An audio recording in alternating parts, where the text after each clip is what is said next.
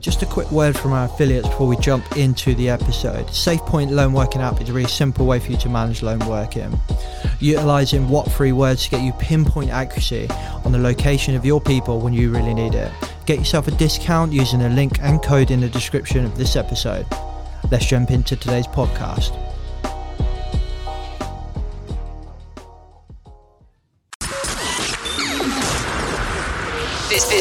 This show is brought to you by Safety FM.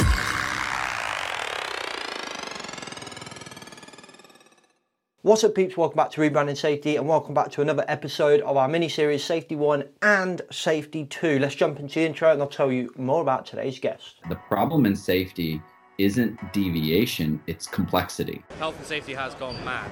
Health and safety is trying to unpick having gone mad in the past. There's no one solution and one problem. The problem is that we are looking for one solution. Does the structure of the team allow them to flourish? Feel safe enough to be uncomfortable. The environment defines our behaviours. People aren't the problem, they're the solution. Rebranding Safety, crushing the stereotype. Brought to you by Risk Fluent. What's up, peeps? Welcome back to Rebranding Safety. Rebranding Safety is the podcast channel and YouTube channel doing exactly what it says on the tin. We're here to change the perception of health and safety. So if you're new here, hit those subscribe buttons, follow buttons, whatever button it is on whatever platform you are listening and or watching us on.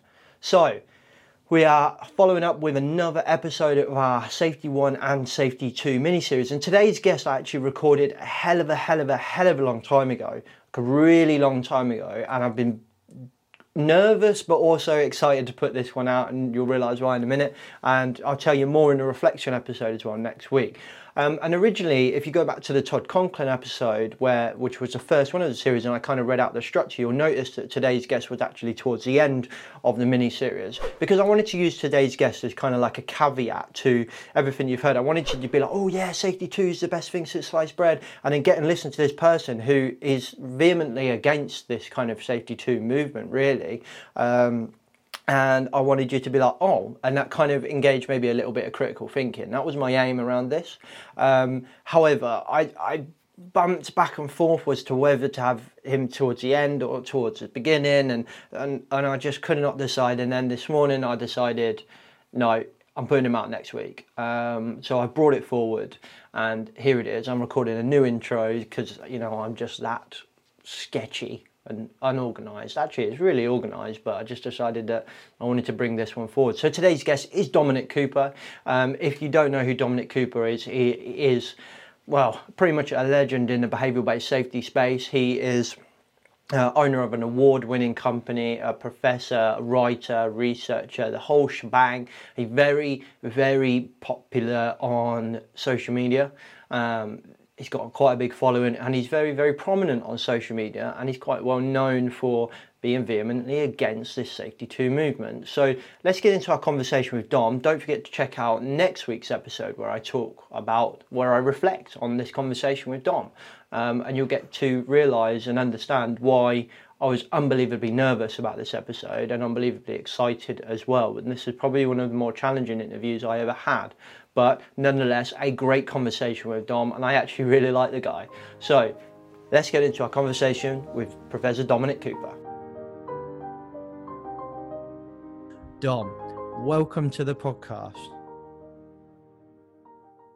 Thank you. It's a pleasure to be here. Pleasure to meet you. And it's a pleasure to meet you too. And I'm very happy we can get you on. I love a person who's extremely passionate about a subject, and I think that's what you are, mate.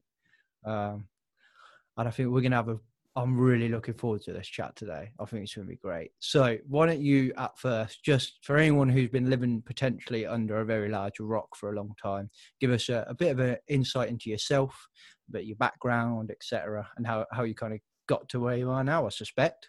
If you can get that into a couple of minutes. Okay, well, I guess I left home very early when I was about 13. Went on the hippie trail, then joined the military. When I was 17, I was in the Royal Engineers. When I left the military, I went down the job centre, and the highest I could find was scaffolding. So I'm an advanced scaffolder by trade. When I was about 29 and 30, I was doing the form work on 20 to go to night school. Went to night school, was persuaded to go full-time for a bachelor's degree, which I did at North East London Poly, which is now University of East London. And then I worked my way through, I got a degree in psychology, and then I went and got a master's degree in industrial psychology at the University of Hull. And from there, I went to a PhD at Manchester at UMIST, where I was involved in introducing behaviour-based safety into the UK and the construction industry. So my work background and my academic background came together at that point. And that was really good and highly successful stuff. And from there, I was asked by industry, for example, Courtauld Cellophane down in Bridgewater and Somerset, can you come and do what you did there in the factories? We can try. So we went down there and we reduced their incident rate by 82% inside 9 months. So it worked, everything worked. And then the more we did that, the more people were asking. Started a business called BeSafe in Hull at the time. We won awards through IOSH for the writings on behavioural safety and for training packs and whatnot. And then in 2000, I think it was 2000, I was in Singapore, and then I was invited, did I want to consider being a professor of safety in America? And we thought about it for a while. We had a family discussion, and then we came over in 2001. So I was in Bloomington, and there was a visiting professor in industrial organisation psychology at Bloomington. Okay, so we've written many books, safety culture, on BBS leadership. So I have a much wider view of safety than just BBS, where people put me in the box. So a very kind of jam-packed career, actually. We were speaking just before, weren't we? And kind of places it's taken you all over the world, which is just fascinating.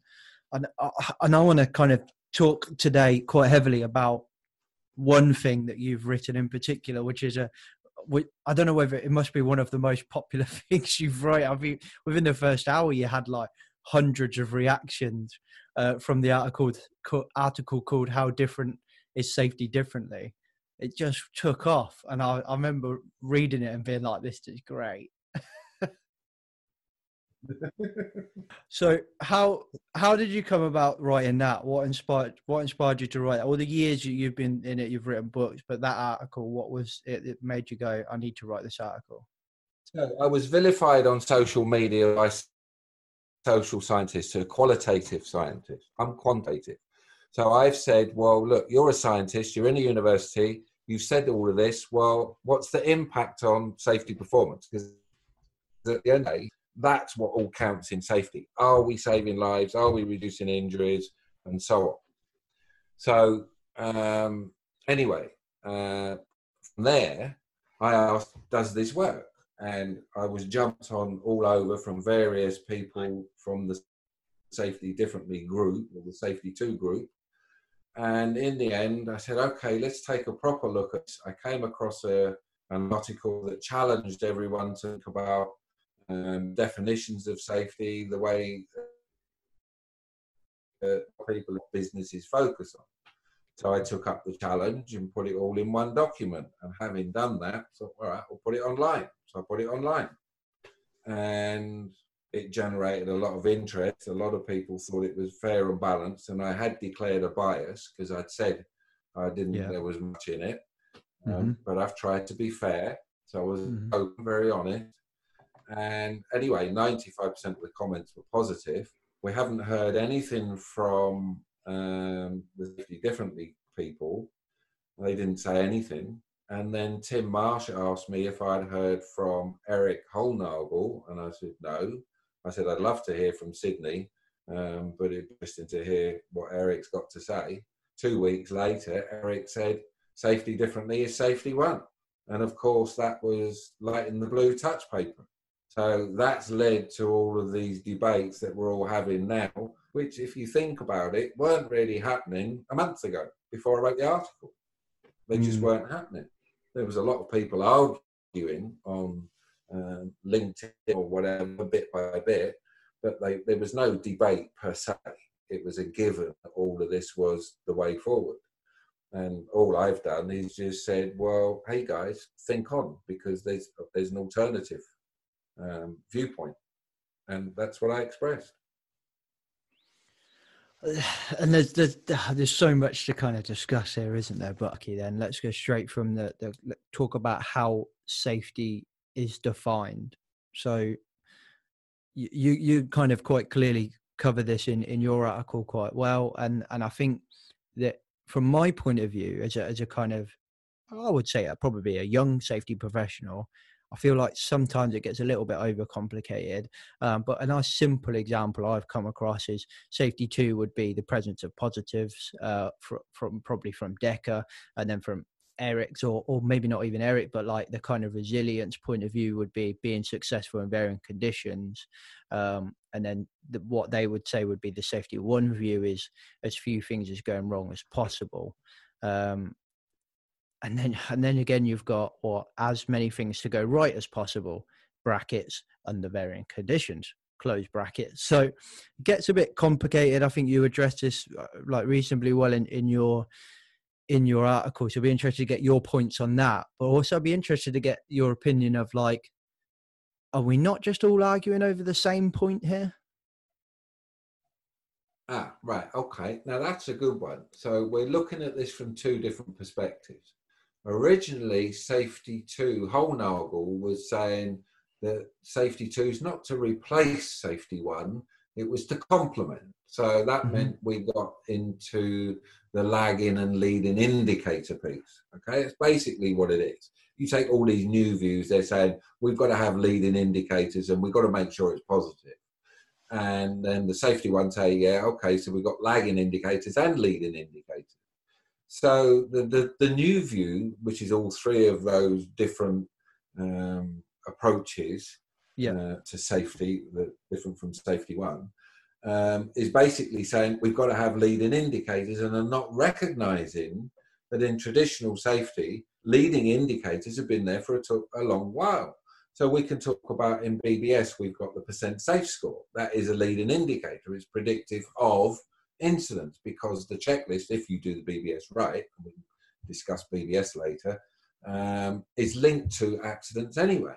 Then we have visible leadership. So since the mid-1990s, people used to say management's commitment is really important to safety. And I'm standing there, and Robin and us at UMIS, and we're going, really?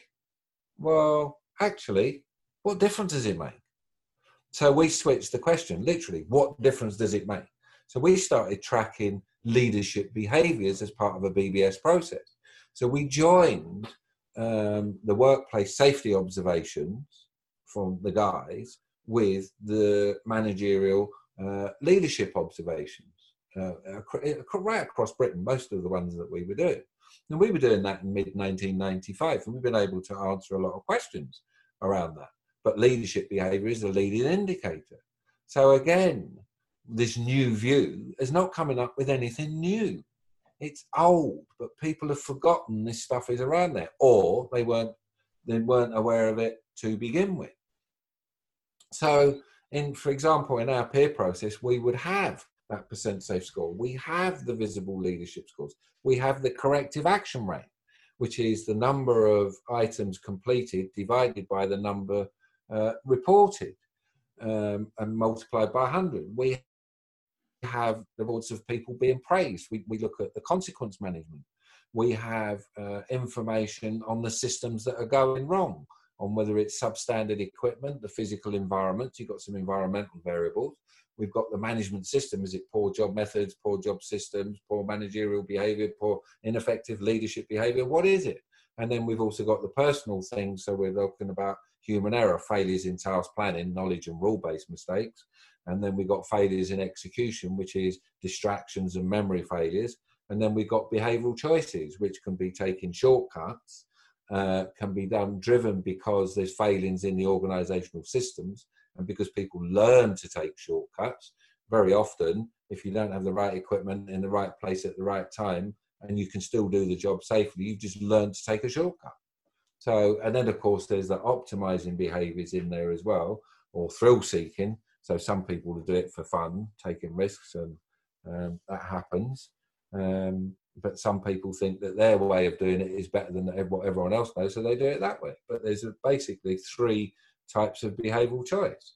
Well, one of the distinctions between Safety 1 and the New View is that all the New Views say that human errors or behaviours are all driven by the systems. You can't blame people.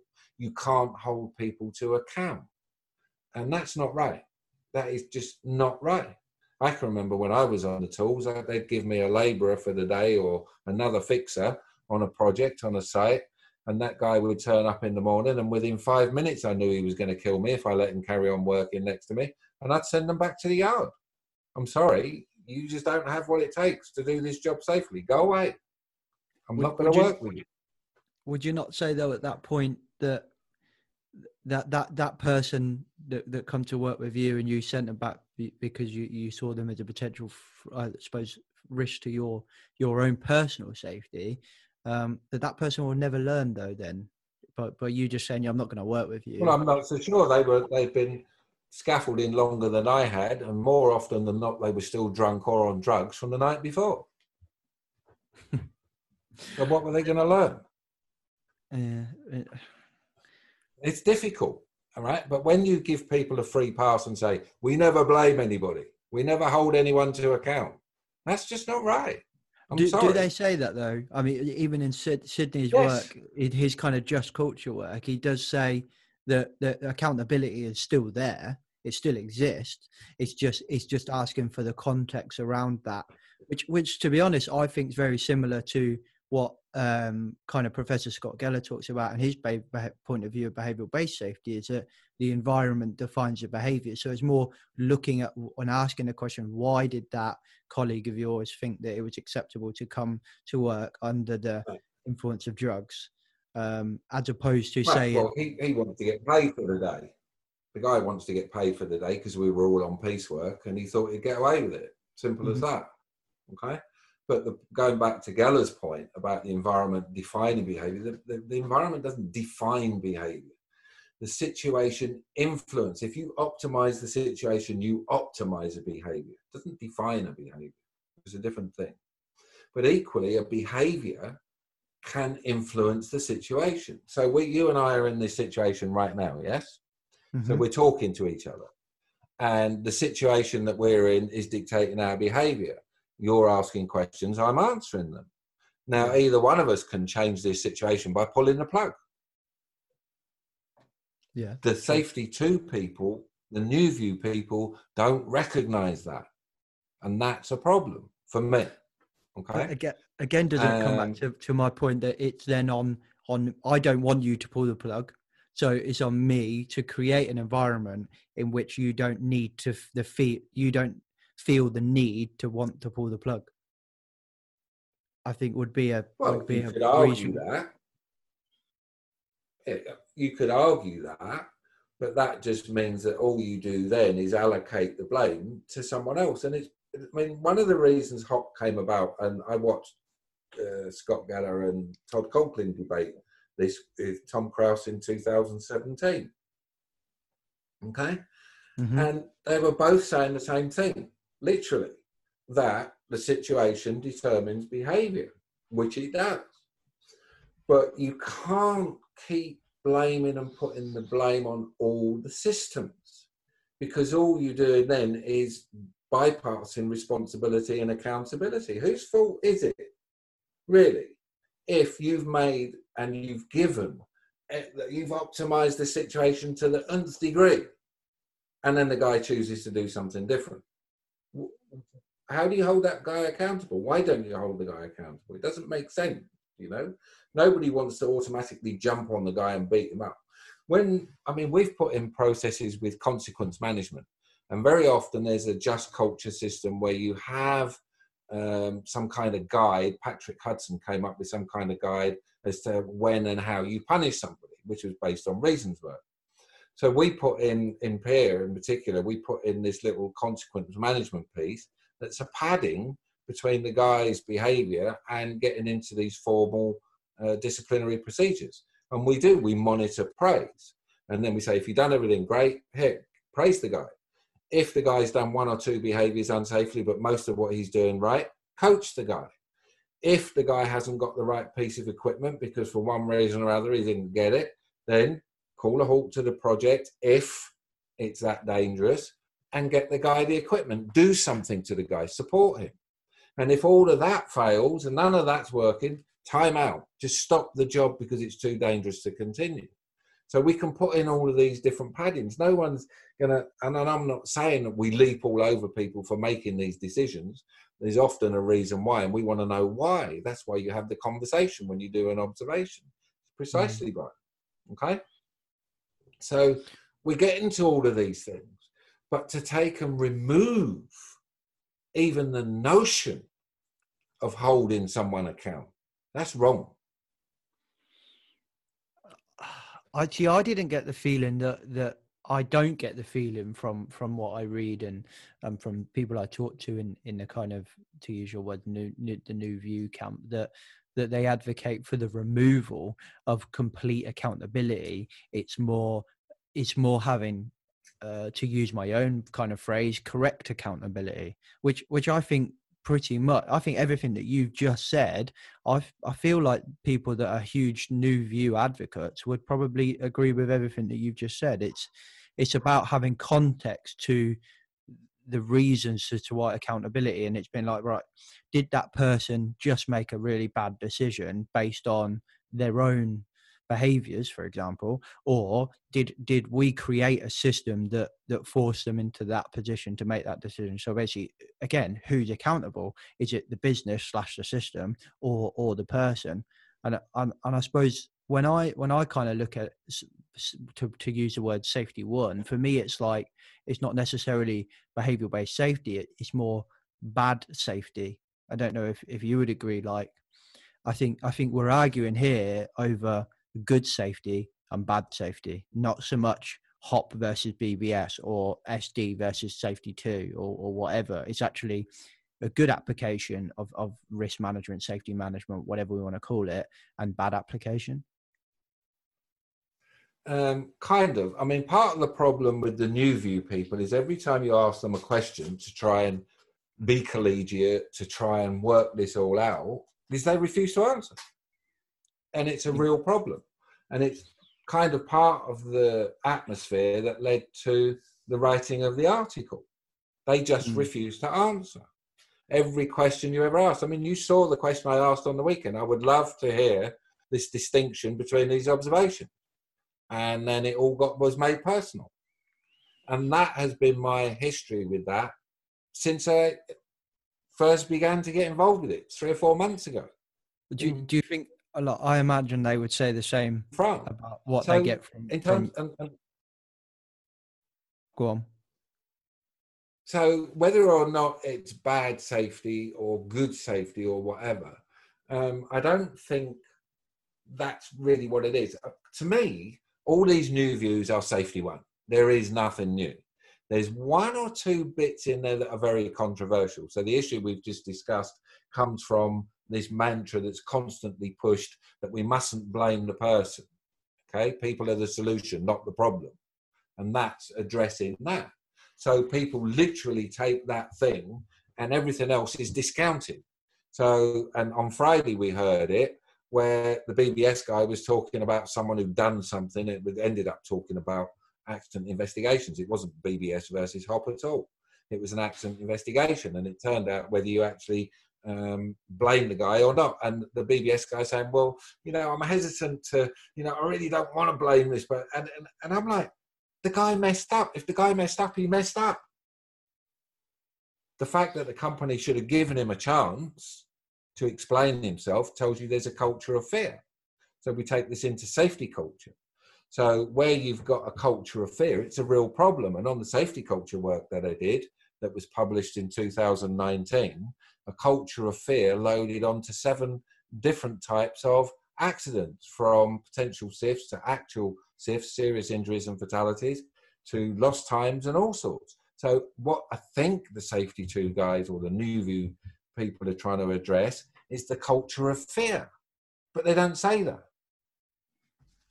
So that's a different conversation. It's much more than a just culture. So we were in the middle of COVID. People are now just going back to work. What have we got? As it Graham Parker from IOS said the other day when I put it, one of the 7 broken safety culture features is profit before safety. Graham Parker rolled that one up into dash for cash. And I thought, well, that works. So we're going to have this dash for cash. And then when people go to work and say, well, actually, this is unsafe, they say, get on and do it, or you're out. Because guess what? Here in the States, there's 36 million people unemployed. There's loads of people to take your place. So now you've got that you've got that pressure, that culture of fear. And I'm not begrudging. I have great sympathy, actually, with a lot of what Decker says. An awful lot of sympathy for it. But the way they're doing it, the way they're going at it, I don't agree with. And certainly underneath all of this is this thing of the anthropological approach with complexity theory and resilience, and underpinned all, which they've said explicitly, is SHINE. Okay? So SHINE is an interpretive view of safety. And it's kind of the question I asked on the thing the other day. SHINE, I came across SHINE in safety culture work. There's Gordon Mond, who's at Delft University or wherever it is in Holland, who has a model of safety culture that was published in 2000. I have a model of safety culture that was published in 2002, in 2000 as well. And that talks about the reciprocal relationship between systems, behavior, and psychology, which is Bandura's. Originally, it was Bandura's work.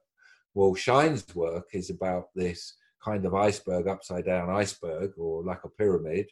And it says you have invisible, taken for granted assumptions that guide everything that we do in every organization.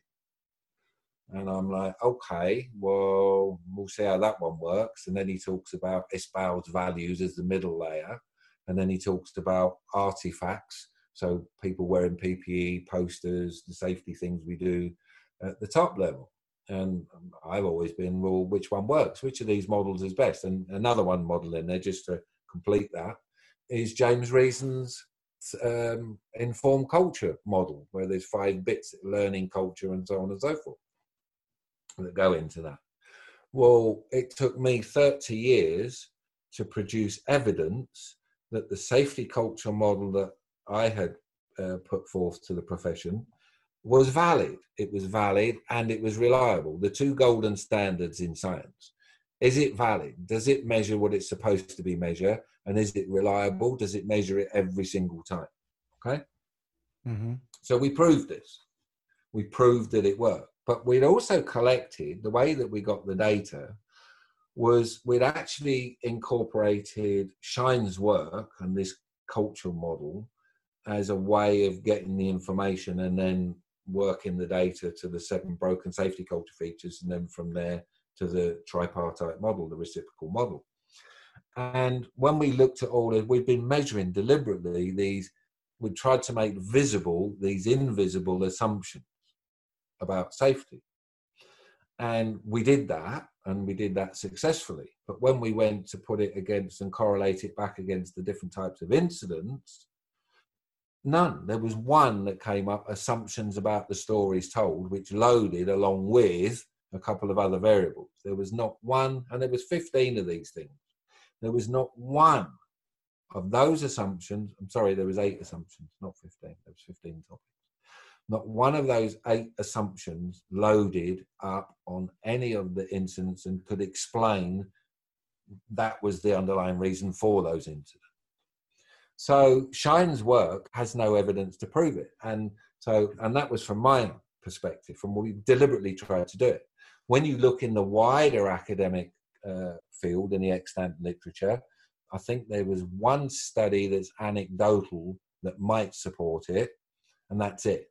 When you look at my reciprocal model, there was Lund and Aero in Sweden in 2004 that looked at all the different types of accidents across Sweden and said, this model works. Then there was Lefranc in France, this model works. So there's been 4 or 5 large-scale studies that have proven my model works.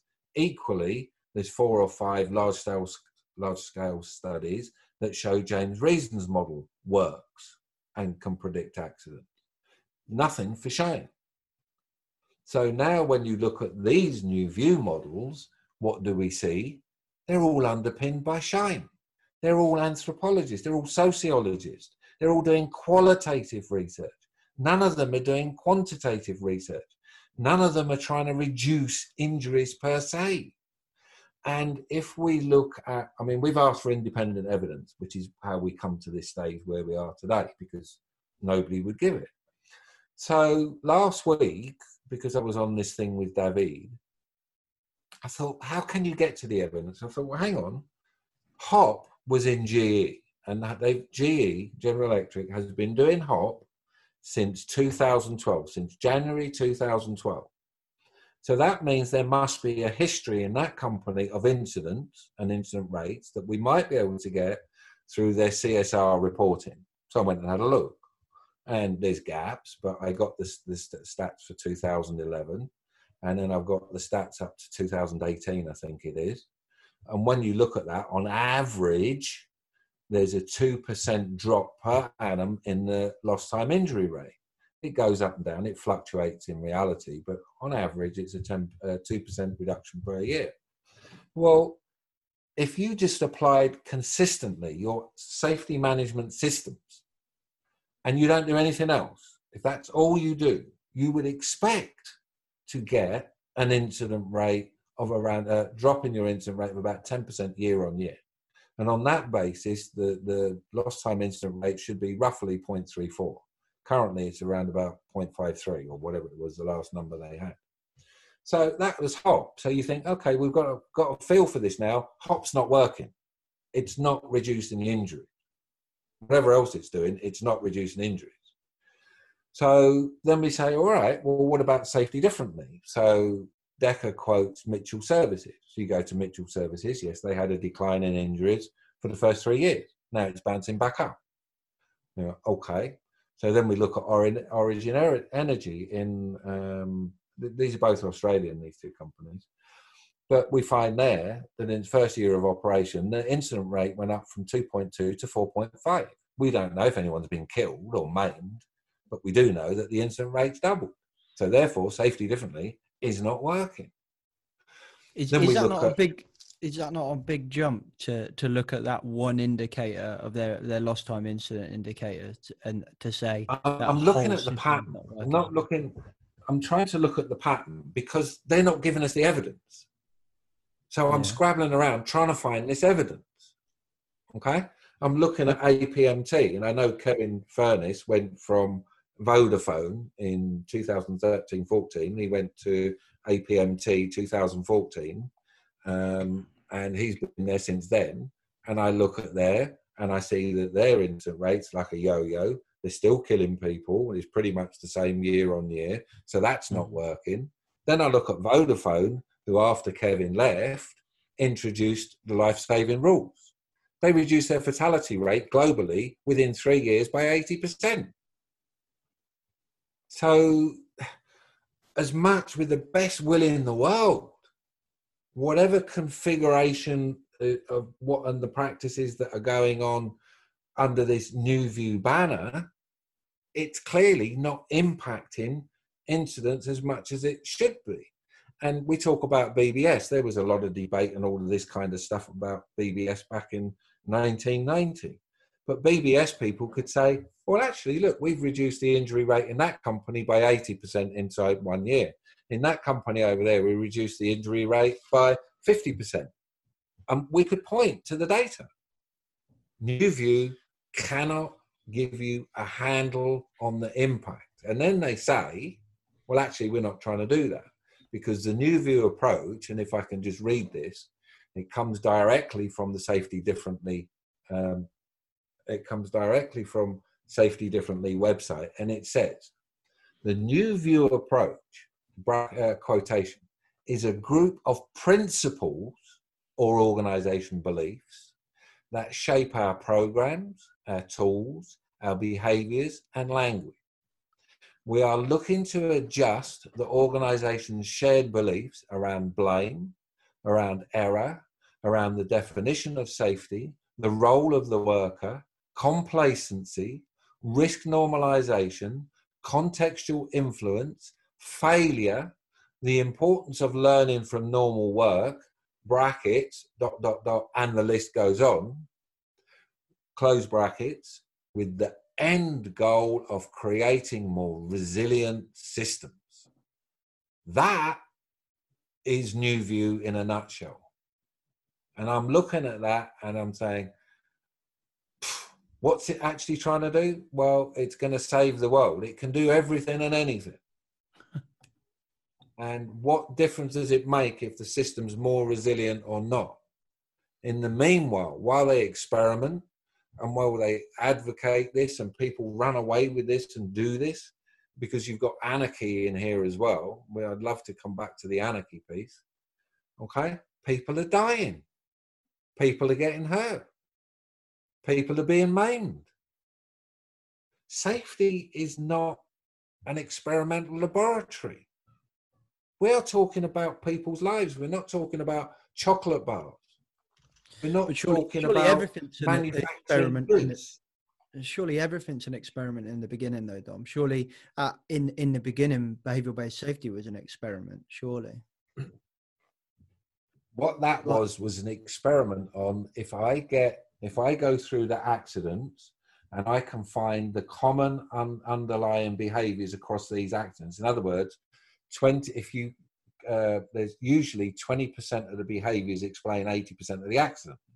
So you look for those 20% of behaviors, you put them on a checklist, and yes, you try, and it's an experiment to see if that's going to stop people being hurt.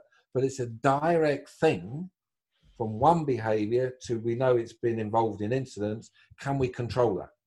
Can the workers do it? Because you give the system to the workers. You don't do it to them, you do it with them. And that's exactly what worked.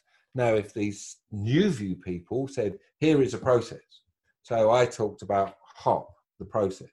What is the actual HOP process on the ground for the worker?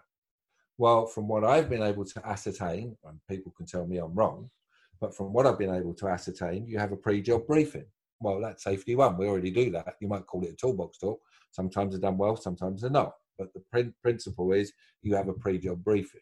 Okay.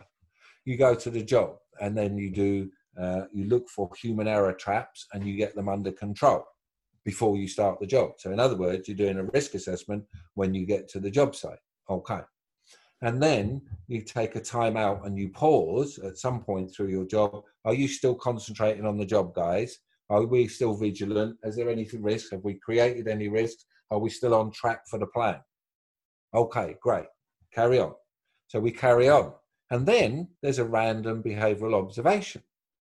So someone comes along and does a BBS observation. And they'll have a conversation and they'll give feedback or whatever.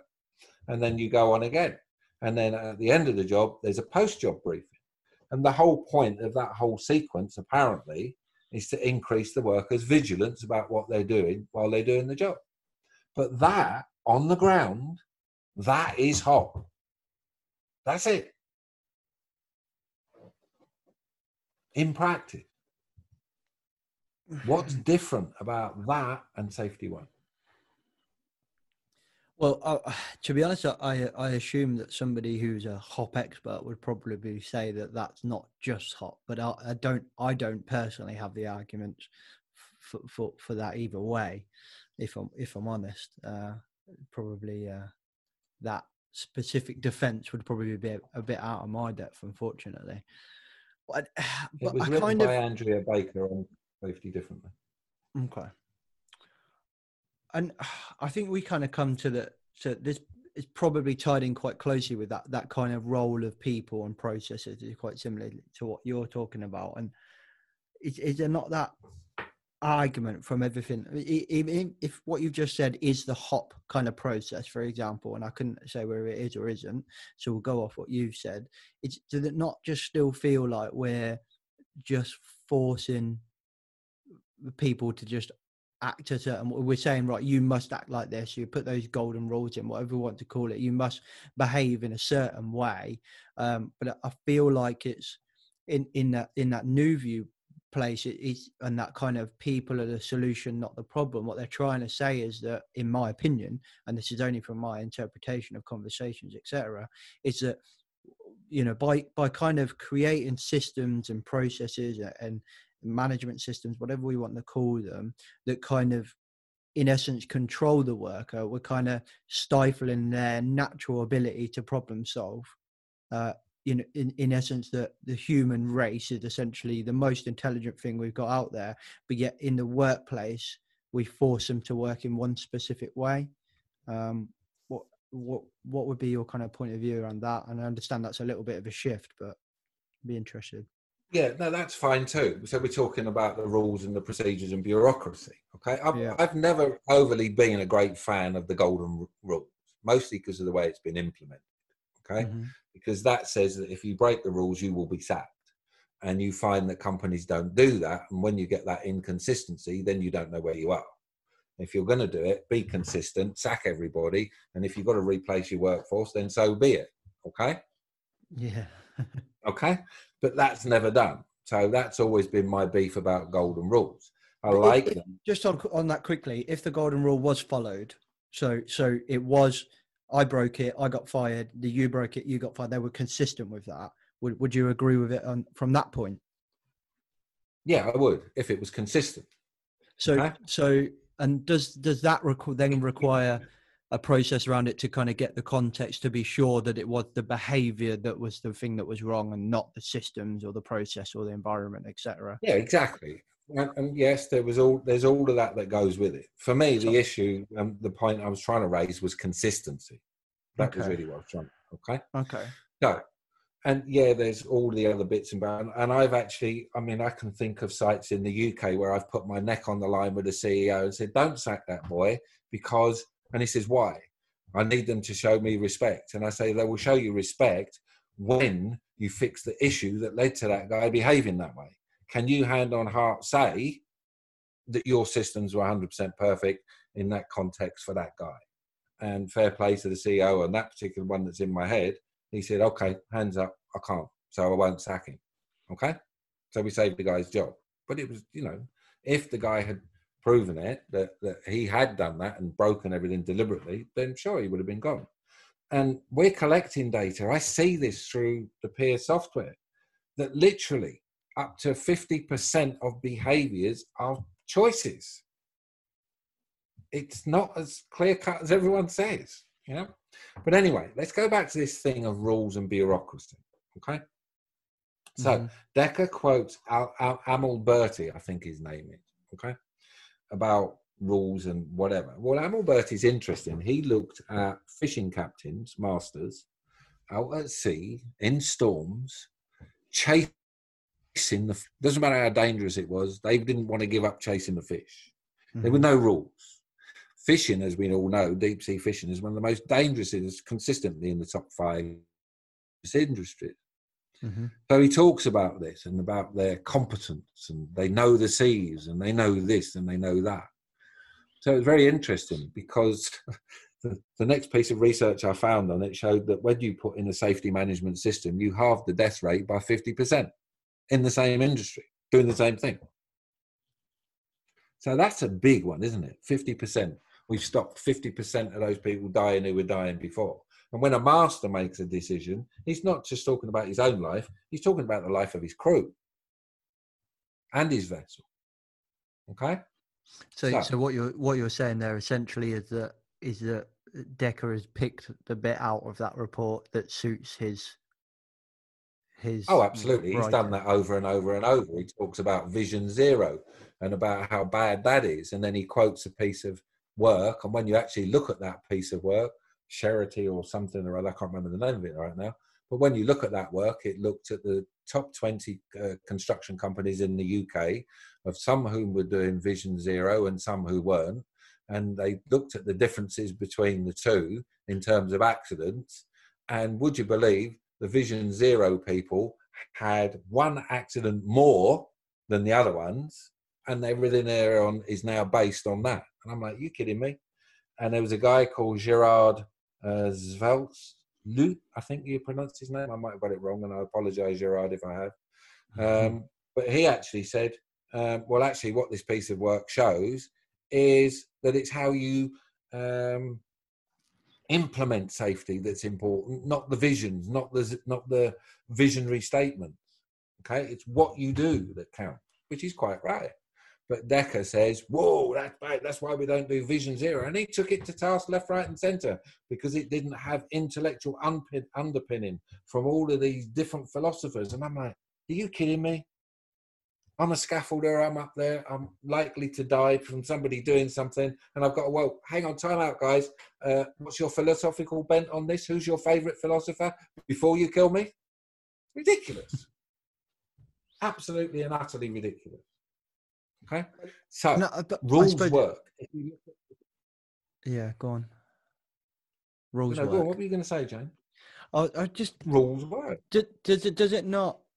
Yeah, look. So I'm just trying to think of like the audience for, say, Decker's work or Eric's work or anybody's work is not the scaffolder. It's the person that's trying to take, say, for example, Eric's work and turn that into something we can implement at work, which then communicates in the language of the scaffolder. So I suppose if we were to get any work, we could get some of, some older behavioral-based safety academic-based work. And if we give that to the scaffolder, it would probably have the same response, would we not? I'm just trying to think of the audience of that work.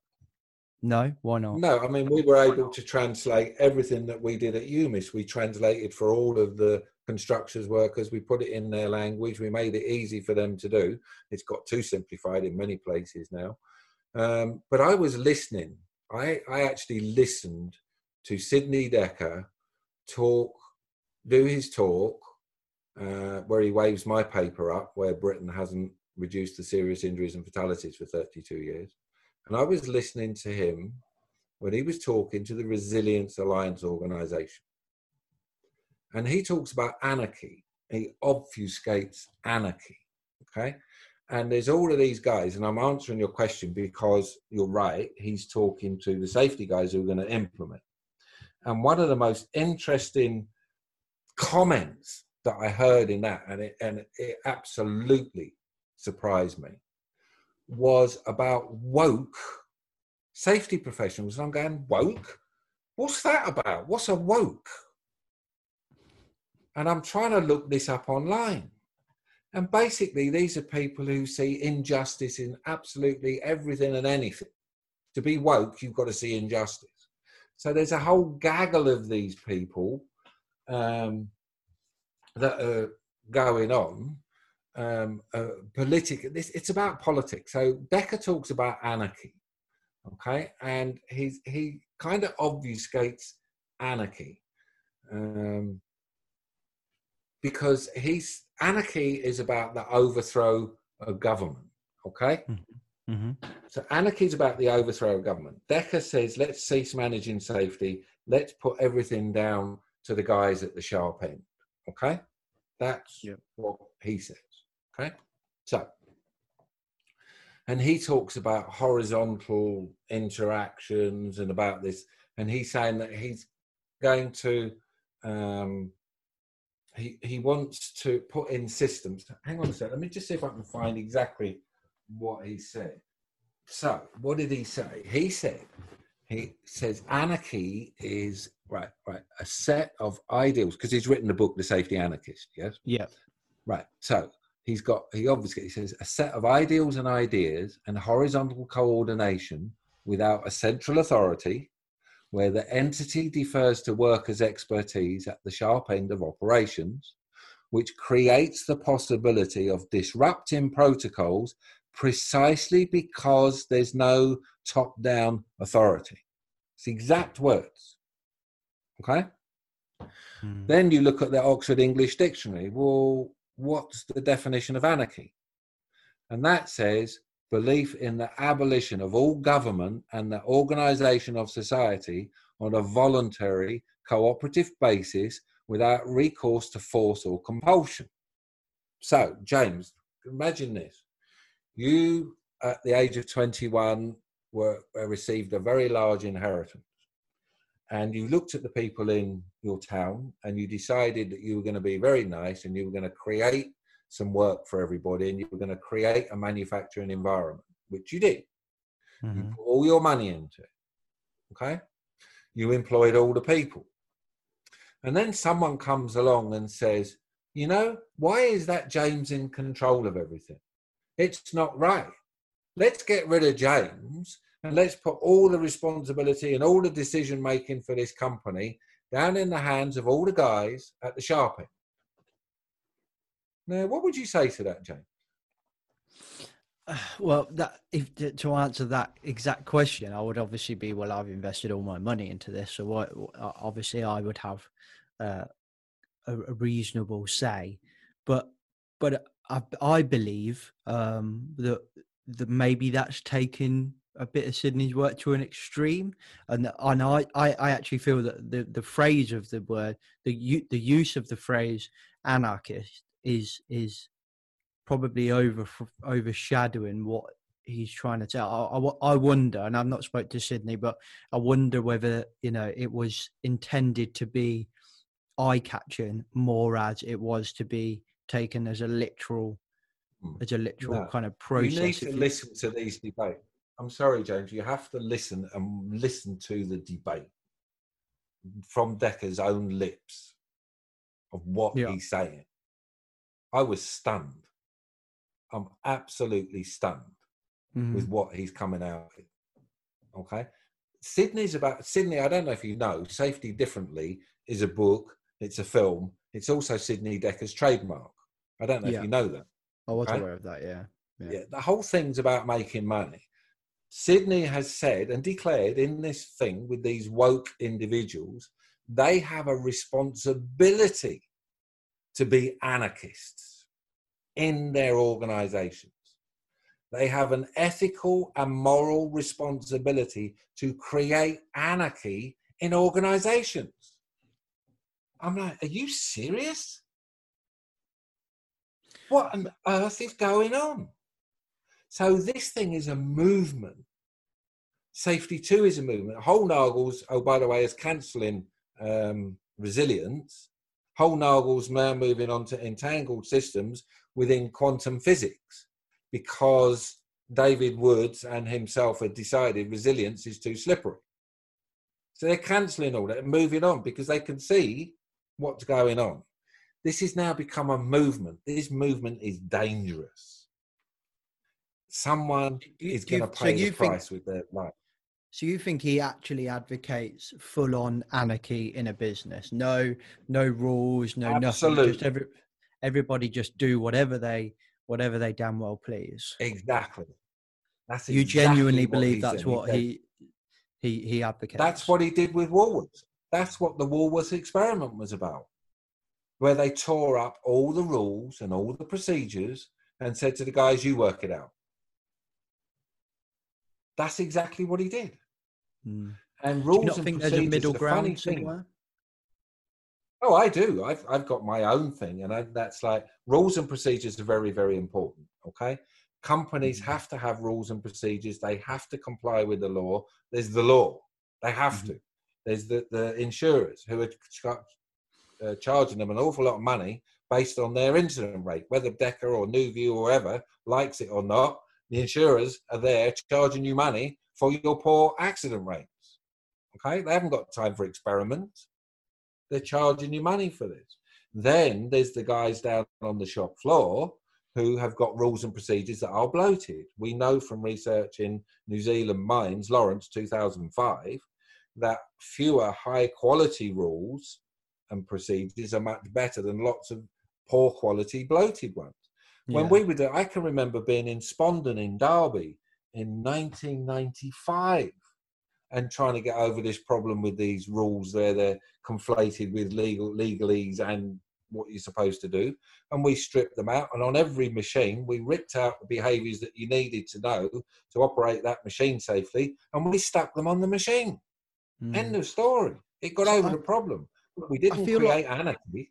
Yeah. I feel like that's the point that I'm trying to make, Dom, is that is there are value to some of the things that they're talking about in the New View camp, to use your words. It's that kind of safety decluttering, that reduction of bureaucracy. You've just said it yourself. Is that bureaucracy piece is overpowering in the current day jobs. I don't have research to back that up. I could tell you I've seen it with my own eyes of just pointless paperwork that we do left, right, and centre that actually delivers no value whatsoever. I feel like all of these systems are advocating some very similar things, and I actually feel like we're losing the point here by just debating over each individual system. I think you're right in some ways, but what my point of all of this is everything that they're advocating is not new. They're basically giving permission to safety people to do stuff that they can already do. Yeah. It's I can see your point there. It's cult behavior. They're creating a cult. When you've got woke safety professionals who are being encouraged to be anarchists, you're creating a movement. It's a cult. And part of the problem with people like me, I'm not the first person to have questioned all of this. And I know that there's a lot of people who have written to me and told me they've been vilified for asking questions. It's a movement. It's about, and where's this movement going? What is the purpose of this movement? They're proud to have a movement. But what's its purpose? Where's it going? What's this thing? I would hate my kids, and I got 5 kids. I would hate them to be treated like this and to be urged to do things like this. And I'm like, why? And I understand everyone's looking for the magic pill, the silver bullet, where they don't have to work and all the world's problems go away. And as my grandmother taught me, I lived with my grandmother until I was the age of 3. And she said, if you want anything, go and get it, because that's the only way you're going to get it. Life's not going to be kind to you. It's not going to give you everything you want. You want something, then go and work for it. Simple as that. Safety's no different. But these gurus are offering, promises. Let's put it that way. So on that kind of point you said a minute ago about it's nothing new, which kind of solidifies my point to say that we're all kind of debating about very similar things here. But if it's nothing new, and then to kind of use your previous comment from earlier on in our conversation as to there's no evidence to back up these new view systems. But if it's nothing new, then surely in question that means that there must be evidence, because if it's nothing new, the evidence of the existing system working is proof that the new systems work because they're the same. Did that make sense? Like, so which one is it? There's no, sorry? No, Ron said that on Friday. Okay? Yeah, that's very similar to what Ron said, yeah. I can give you a bag of sugar, I can give you a bag of flour, I can give you various bags of dried fruit. And I can give that to guy A, guy B, guy C, guy D. Okay? I can give you all the ingredients for the recipe. I can even give you the recipe. But are all your cakes going to be the same? No. Probably not. Okay? No. Right. So I did allude to it earlier. There is a configuration of the way things are being done under this New View banner, whatever they are. Okay? But they won't say what they are. They refuse to answer any question because according to DECA, that's safety one thinking. You don't do that. So you don't answer questions. So people like me and everyone else asking is like, well, what do you actually mean? And then when they're told, they say, yeah, but we already do that. No, you don't. You're not understanding. What is it we don't understand? What is it? I mean, how many years have I been in BBS looking at observations, James? 30 years?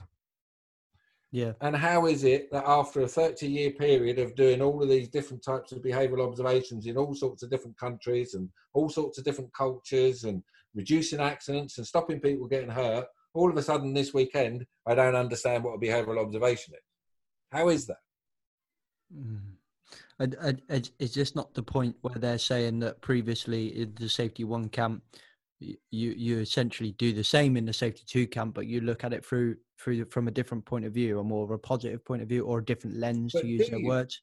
Is that not what they're kind of? Pardon? No, they're saying they're doing random behavioural. They say they are, and I'm saying what's random? What's different? If there's an unsafe condition, it's an unsafe condition. If some people are behaving as a group and they're distracted, well, then they haven't got the eyes on task. Well, we can fix that. If a guy is doing something that he's not aware of the risk of, maybe there's a load going over his head and the chains are slipping or something, then you can intervene. It doesn't matter what the target of the observation is. The principle is you're doing the observation. You're going to deal with whatever you find. The mistake everyone makes about BBS, there's 3 models of BBS, okay? Here's the behaviours that we as managers have defined, and this is what you have to do, and we're going to observe you against them. That was model 1. That was from 1980 to roughly 1995. That was the one where the US union said, you're blaming us, you're blaming the workers, you're not fixing the systems. Okay? So BBS morphs roughly every 15 years. That's what HOP is now. HOP is the politically correct way of doing behaviour-based observations, but they say, we're blaming the system. So the unions like that. So, yeah, we'll do HOP. We don't like that BBS stuff because you actually give accountability to people. They're the same thing. The same kind of targets, almost the same identical actions. But it's much more politically acceptable to say it's HOP than it is BBS. So then you've got, as a reaction to the top-down approach to BBS, we got the bottom-up, the employee-led. So if you took up in Wilton, for example, on JV06, on the cracker, we had a union BBS process going on there nigh on 20 years. And they were fixing thousands, they've fixed thousands, literally thousands of corrective actions each and every year. They reduced the injury rate and squeezed it down, and it wasn't very high to begin with, like 7 accidents a year. And we got that down to 0. We were in food factories. Who was it? Heinz, they're Heinz now. They were Birdseye, whatever. Cheesecake factory down in Bridgewater, Oakhampton. They got the British Safety Council Sword of Honour within a year.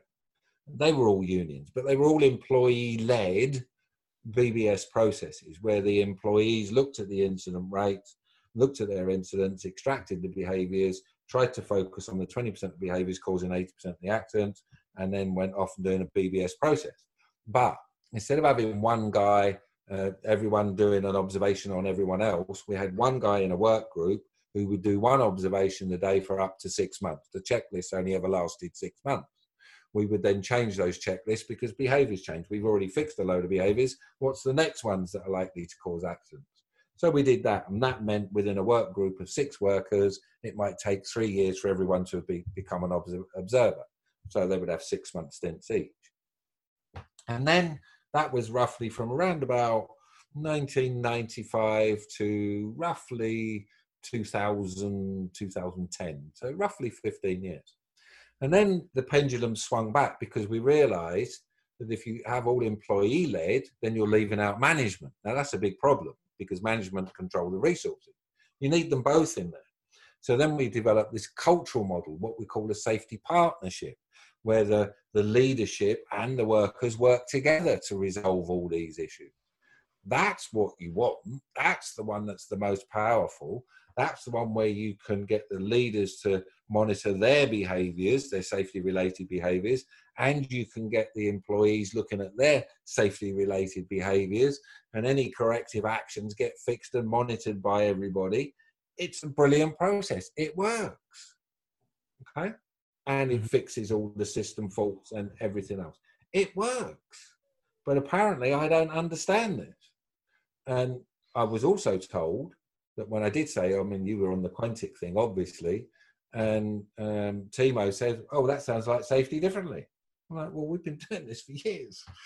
So I find this all personally very frustrating, that the safety profession is being sold something it already has. And that was my original starting point with all this. We're already doing all this stuff. Why do we need to call it safety differently? Why do we need to call it safety 2? Why do we need to call it HOP? It's safety, because people castigate me for creating arguments and not looking at all these different ways. You're kidding. Do you remember the SIF? I don't know if you remember when the SIFs came into the safety profession, but roughly about 2012. And it had been taken about 20 years, and from Dan Peterson to Andrew Hale to Fred Manuel to Tom Kraus. And it was after the Deepwater Horizon in particular, where they're saying, well, how is it we can give these guys a safety award but blow up the platform? So, and they're saying, okay, what we've got is that there's something wrong with the Heinrichs triangle. So the Mercer group, they went away as an industry-led group, nothing to do with scientists. The industry group went away, they looked at it, and they said, okay, we've got this slightly wrong here. What we need to do is focus on the top of the pyramid, not just the bottom. There's two different ways of doing this. And if we focus on the top, then we can get these potential SIFs and actual SIFs, we call them SIFs, serious injuries and fatalities. We can get them dealt with and we can get them out of the way. So without any drama, without any fuss, they did their research, they got the findings, they presented the findings to the world, and everyone went, oh, that's interesting. Well, how do I do that? And off they went. There was no anarchy. There was no anything and dramas. There was no angst. Nobody's got upset. There's not been any ill will created. Somebody asked a question about it online. Another safety professional say, hey, look at this. So what we've got here is it's a distinction in a sense, in my view, and you can agree or disagree, James. It's sociology and anthropology versus practical safety. That's what this is. And that's why the likes of Ron Gant keep saying you don't understand the theory. And like I keep saying, I'm a practical guy. I'm a scaffolder who does something different. I've been very lucky. I've been able to do my degrees. I've been able to look at safety. One of my edges has always been able to look at safety with a tradesman eye. It's what made me a little bit different to a lot of academics. Tim Marsh once said I was a maverick in safety. It turns out I'm mainstream. I'm more mainstream than most mainstream. Why? Because the things that I was talking about and saying that we should be doing are now norm. They're the norm. Do you think though? So what you see in the day job, would you agree that was good enough? Is that practical safety? Like not your day job, like every business that like. So all the business I've worked for, I wouldn't say they were safety 1, safety 2. I'd just say they were just like this compliance culture that we're in now is not, and I'll get to my point, is not any of these systems. It's just pointless kind of bureaucratic kind of cover my ass safety that we've grown into in the industry. So in essence, it's like how I kind of sometimes have kind of described all of these new systems, etc. It's like the different ways of saying similar processes. So it's different languages or tones or perceptions, basically. And granted, we like moving away from the anarchy thing, but let's just say HOP, for example. Like you've said, there's clear similarities between BBS and HOP. So it's like, right, we've done BBS, and BBS has actually worked, and a lot of companies have understood it and they've got it. But there's also a lot of companies out there that didn't understand it. So the easiest way for me to describe this, because, you know, you have to bear with me, I'm not a scientist or anything like that, is if I was to compare what I do. So I have a podcast, obviously, for health and safety. I'm not the only health and safety podcast out there. There's quite a lot. And then what people say, well, how do you, you've got another competition, a new podcast has come out, and say it's not competition. And the point of view I'm trying to make there is not from arrogance. It's that there are people that enjoy my style of communicating, and there are people that don't enjoy my style of communication. So is on that same aspect to these systems, like say Sydney discussing these philosophies in his tone and his manner, and Todd doing the same thing, and Eric doing the same thing, and yourself and Tim doing the same thing, but all of the different systems, like I've said, are communicating very similar things but from a different point of view. Is that not just a good thing? It can be. I mean, I've got no beef with a lot of the practical pieces of their puzzle. What I do have a real problem is they refuse to answer any questions. They say it's a theoretical or a fundamental approach or whatever. To me, it's nonsense, okay? Because I've shared my stuff. I've even got books and put them on PDF and put them online. I have a resource center on my website. I'm always giving away information. I was giving away information about BBS 30 years ago, much to everyone's annoyance, okay? But if they really, really want to help and they really, really want to get people on board, share the information. Be helpful. Don't blank people out. Don't tell them they're idiots for not getting this. Don't belittle everybody. I mean, would you believe right now some of the main advocates of Safety Differently, who are scientists, have written papers that they've submitted and got published in Safety Science that calls everybody who's come before them intellectual dwarfs, because we haven't come up with a brand new theory every 5 minutes. That's the level of debate and language. So it's easy to have a go at me for daring to question new views and give all these other guys a free pass while they castigate everybody for their lifetime's work for the last 30 years. So essentially what you're saying is they threw the first punch, now you're just punching back. It's not about first punch. This is about refusing to share. It's about selling what's already available. If they've got something new, tell us. Tell us how it works. Show us. So If it works, we will all embrace it. Do you think that behaviour-based safety is then misrepresented in say, for example, I'll take an example of Sydney's book, Field Guide to Human Error. I think some of the examples he gives in there of behaviour-based safety, I would probably, and I would quite happily, if Sydney ever listens to this, have him on and throw the same question at him. I think he gives examples of bad behaviour-based safety or bad utilization of behaviour-based safety to back up his opinion and his system. Do you feel like it was misrepresented in the kind of literature? I think it's deliberate misrepresentation. I really genuinely think it's different, because in Australia the unions don't like it. There's a worldwide thing with the unions. They're anti-BBS. These people, these gurus, are in it for fame and fortune. The last thing they want to do is annoy their constituency. So it's easier to slate everything else. And yes, BBS is misrepresented, so is human error, and human error has been misrepresented for years also. So is ergonomics. People have got their different takes on it. They've got their different safety culture. Some of that's dismissed. Andrew Hopkins.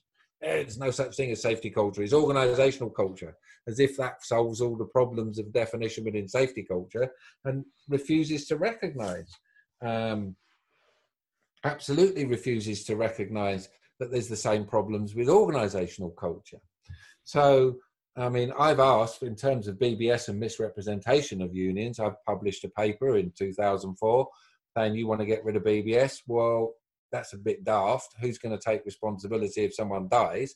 But how about we have a dialogue? So Nancy Gleason, I think her name was, the unions I've asked them year in, year out, hey, come and have a debate about BBS. No, they run away. They don't want to talk about it. In Britain, we've had the unions and BBS, where the union shop stewards, and I was in the TGNW, Transport and General Workers Union, and we've had the shop stewards round who says, yeah, this is really good. This is great for our membership, and goes back to the head office in London and says BBS is junk because it's all politics. So there's deliberate misrepresentation. I would gladly sit and talk with the unions about anything to do with safety. Yeah. And that's interesting, because that's pretty much what Tim says as well. When I asked him, you know, what do we need if we were going to pick one thing to kind of fix everything, and his point was to remove politics, which is interesting because you kind of said the same thing. But what is it? So you've never had I'm assuming from what you've said, you've never had key feedback as to what they don't specifically like about BBS. No. And they just, I mean, I've heard Frank Galdemont, because I was invited to Spain in 2016 to, where was it? The famous place, Castilla, with Edgar Schein and Galdemont and Marx and Grote and all the gurus of safety culture, and literally heard and saw the presentation from Frank Galdemont said, BBS, you don't want to do behaviour, you don't want to do BBS because it's all about holding the handrail. And I'm like, what? So the new view very often conflates personal injuries that are caused by behaviour with system problems, as in Texas City, which is the 15th year anniversary today, by the way. Texas City and Deepwater Horizon and Piper Alpha. So they take these big catastrophes and say, you're focused on BBS, but you still have these big catastrophes. They're two different things. One's process safety management metrics, one's personal injury metrics. Okay? Granada, that's where I was in Spain, not Castile. So there's deliberate misrepresentation across the board. And in fact, and when you actually go through the new view and you go through it academically, which I will confess now to the world, I have done. And I have submitted to a safety journal. Okay? Mm-hmm. And I've gone through all of the arguments academically. And I come across so much where somebody's work has been taken and has been twisted. And where I've seen it, I've tried to quote the same people to give what they've said from the alternative view. So we shall see how that all pans out. I've got no idea if it'll even get published, you know. So, but I've submitted it and I've done it. So when I'm talking about this, although I'm the villain of the piece for questioning it, everything I've done and everything I've said is based on fact. It can be substantiated.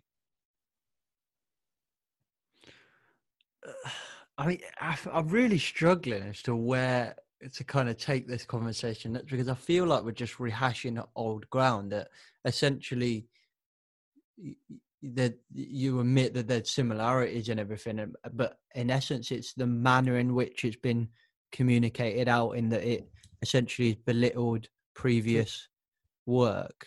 It feels like that's the reoccurring thing here. Yeah, it's partly that. I mean, companies get me to talk with the unions, over safety issues where there's problems. But the problems with all of this is the real problem with all of this is, one is the manner in which the message has been delivered. I'll grant, okay, it's not been edifying, it's not been good. And then, of course, I'm the one who's the villain of the piece and been tired because I saw it on LinkedIn the other day. Yeah. So, but the problem is these guys won't answer a question about their new view. They refuse to provide any details. They've refused to provide any evidence. If you ask about safety differently, I can't possibly tell you the answer. That's safety one thinking. So immediately castigated safety one. You talk to some of the people here who are selling all three views, you can never pin them down which view they're talking about. So they switch from one to the other and try and run rings around you. And it's like, you're making this very frustrating. I thought we were all in this together. I thought we were in the safety profession to save lives, not to argue about this approach or that approach. There wouldn't be any argument if they answered the questions. Mm.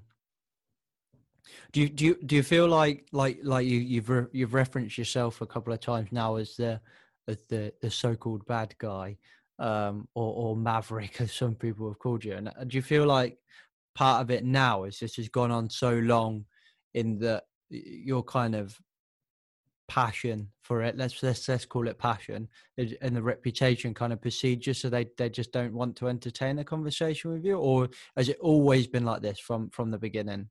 They've refused to engage with you? No, in terms of this debate, they won't engage. Okay. But I've never been shy at coming forward. My brother's been, I've got a brother who's been injured so many times, so seriously. I myself nearly had my arm ripped off in a cement mixer. Mm-hmm. The difference between me and a lot of other people is I'm a tradesman. I look at stuff from a tradesman. For me, safety is personal. Okay. I've been praised by a lot of people for raising a lot of the questions that I do. It's not all negative. Okay. It's not, oh, you're aggressive. I'm passionate for sure. So I don't know if you recall a couple of years ago, IOSH and everyone introduced workplace stress into the safety profession's armory. Okay. Yeah. Now, I've got nothing against looking at workplace stress, but I have a huge problem with it being dumped on the safety profession because it's not in their remit. We're not trained to be mental health people. I've got 3 degrees in psychology. It's a psychiatrist's job. It's human resources who cause all the problems. And are you as a safety guy going to go to your human resource director and say, you're causing all our stress problems? And the next thing you know, you're looking for a new job. So I've been outspoken on that. Not everyone's agreed with me. I haven't ended up fighting anyone over it. We haven't had bad blood over it. Yeah, I've been allowed to say my you've piece. had the same kind of clash of opinions in a different subject and received a better response from the opposition. Oh, a much better response. I mean, and that was to do with the workplace stress. In 2016, I questioned the whole thing of the safety surveys, the safety climate. I said, guys, for 40 years we've been doing this, but they're not linked to safety performance. Why are we doing this? And I wasn't flavour of the month with the academics then, Aldermond and so on, because I questioned everything they're doing. Yeah. And so it's not new to question different aspects of safety.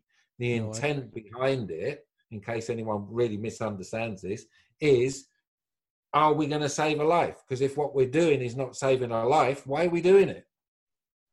And if you read the paper that I published in 2019, where I looked at the safety culture constructs and the impact that it's had on accidents, so this thing where I looked at the Britain statistics for 32 years, where we haven't made an impact on the serious injury and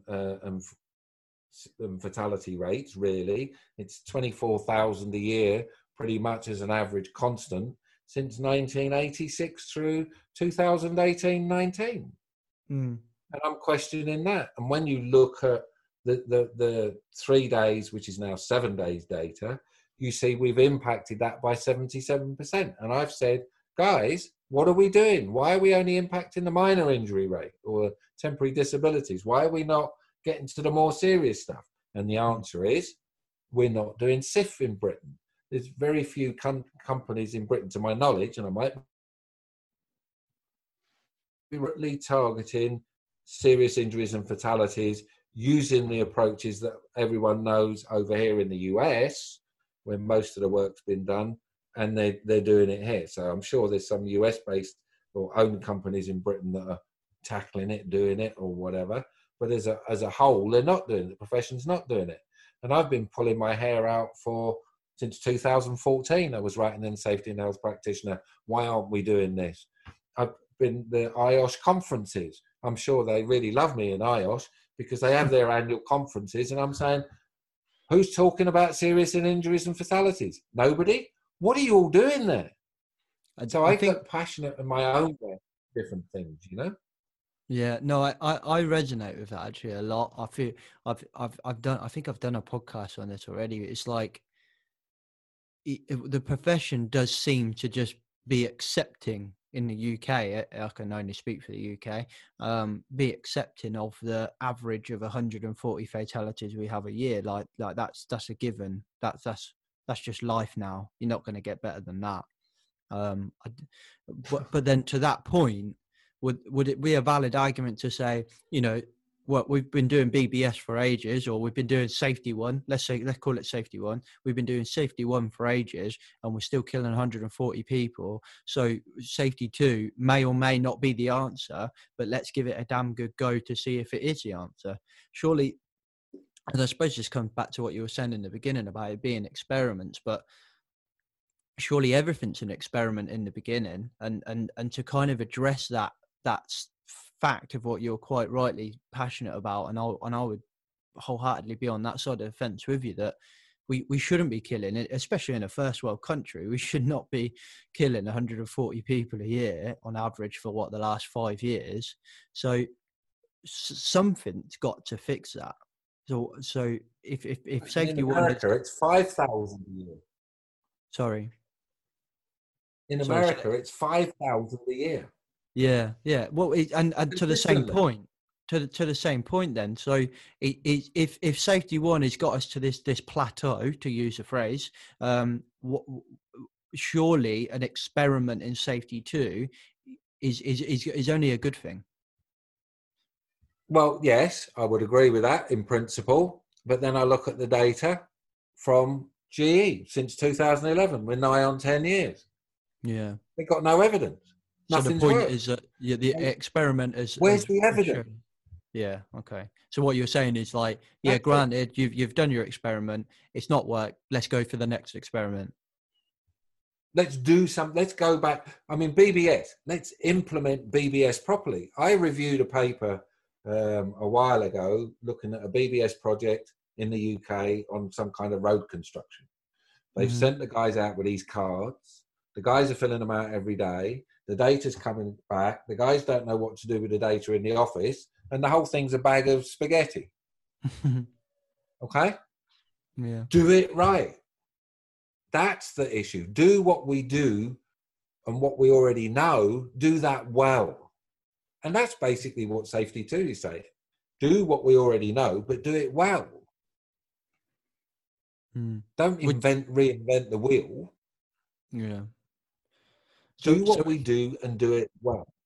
Do you think if the manner and I put this kind of question to you, if the manner of the work from Sydney or Eric or Todd or any of those kind of in that Safety 2 camp was more acknowledging of that behavioural based safety didn't in essence fail, or it's a bad system, or people are intellectual dwarfs, or any kind of misrepresentation or kind of derogative terms, if that didn't exist, and that they were just clearly acknowledging that the problem is not necessarily the system but the implementation of the system, that actually you would probably not have a problem with their argument, and do you think you would see yourself in the Safety 2 camp if they were saying that?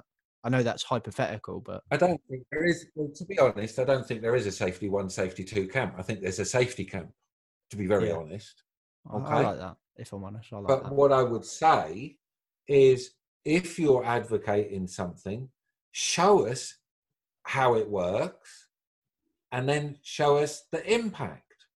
Don't keep running rings and running in and out of theory and this back the other and going back onto snidey comments, if you like, or provocative comments. That's not what it's about. Decker's naturally provocative. And I met him in 2014 in London. It's the first and last time I ever met him. I quite like the man. I think he's very funny. The Americans didn't like him. They wanted to shoot him, and he had to run out the back door of somewhere because he'd been so provocative. They literally had to get him out of the country. Okay?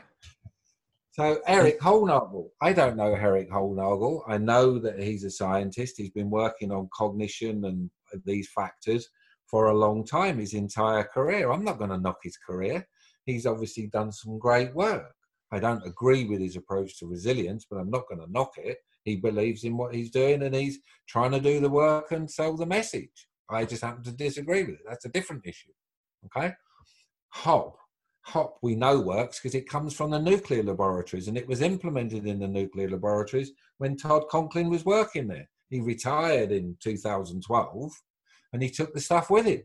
My beef about HOP and resilience, they took all the ideas from Robert B and his work, which was HOF, and run away with it. And I mean, Todd Conklin gets somewhere between $10,000 and $30,000 an hour for telling people to do this stuff. Stuff that they've already got and can do. That's free. You go Google Robert B, oil and gas 2002. The paper comes up for free. You can do all of this stuff. But there's a guy who's given away his material. these new view people will not give out the material of what it is they're doing. I was going to say that, to be fair, all Todd does give a lot of stuff away for free, especially on his podcast. he gives away his slides about his approach, but he doesn't tell you what to do and how they do it. And Right. let me tell you, something else I did. When I did this academic piece of work, I came across a study from Resilience Review, 2019 or whatever it was. They looked at 427 resilience engineering studies. Conclusion, no impact on performance. Then there was another guy, Pillar in Australia, who specifically looked at 46 studies related to safety management. His conclusion, there is no published evidence to show this works. This was a repeat of a conclusion that was done in 2007. There's no evidence for any of this. That is the biggest problem of all. Regardless of how you think of what Decker says or doesn't say or whatever, all of these views, there is no evidence. They're all doctors. Todd Conklin's a doctor. He's a PhD. Well, he's a PhD. Hey, mate, go and publish up your research. Sidney Decker, you're a scientist. Go away and publish quantitative data. Eric, you're a psychologist. Go and quantify the results of your experiment. That's what we're all in this for. It's what science does. It comes up with a hypothesis. It tests that hypothesis. It reports back to the scientific community on what it found and what the results were. That's the piece that's been missing from this whole show going back to 2004. It's quantitative evidence. There is none. Yeah. Well, I would imagine that they would probably say there is, but unfortunately, you know what I'd like to do one day is have a nice big panel of yourself, Sydney, Todd, and Eric all in the same room. Wouldn't that be nice? And let's just get this shit done. Yeah, and bring along Tim and a couple of others like me who are. Tim would be good in there. Nice balance, so it'd be nice and balanced. Yeah, and I think I will be having a debate in June, mid-June, with Todd Conklin, with Kevin Furness, who's at APMT, with John Austin, with Jason Anker, and Rosa Carilla as part of this virtual EHS Congress. So I think there's a panel debate on day one, and then I'm talking about SIFs as a keynote on day two. But there is some debate going on there. Is that through the Congress? So is that through Paul Clark's one? Is it? Or is there that you go. Through, that's it. Yeah, Paul's. Interesting. In June. Awesome. Is that the North America one, or is that? No, it's a virtual one now, isn't it? But it would have been the North America one. It's virtual. Yeah, but it's virtual, and it's fine. You know, I mean, Ron and I kind of tried to debate this the other day, but we didn't really debate.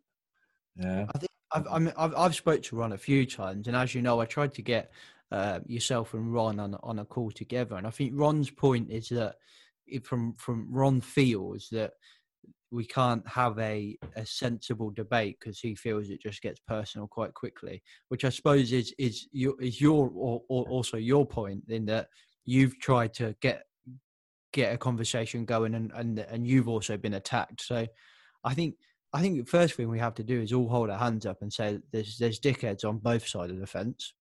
It doesn't matter who's the dickhead, or I'm not putting names. I'm just saying there are always arseholes on every side of the fence. But the point we've got to get to here is that we are trying, in my opinion, all of us, regarding what camp you're in, it doesn't matter.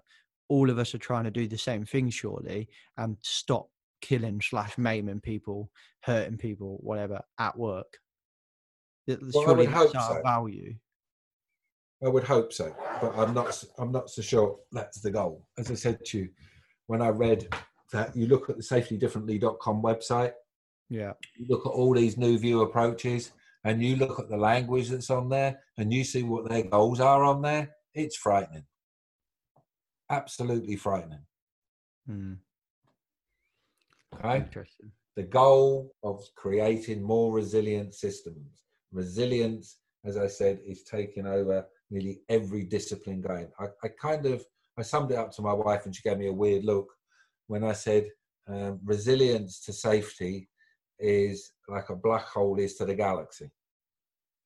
So what's your concern about resilience then? Because I'm quite attracted by the concept of building a resilient business. It's a general, right? It's a general goal. This thing, the ability to be successful or successful in expected and unexpected conditions, it's a goal. My PhD was actually goal setting.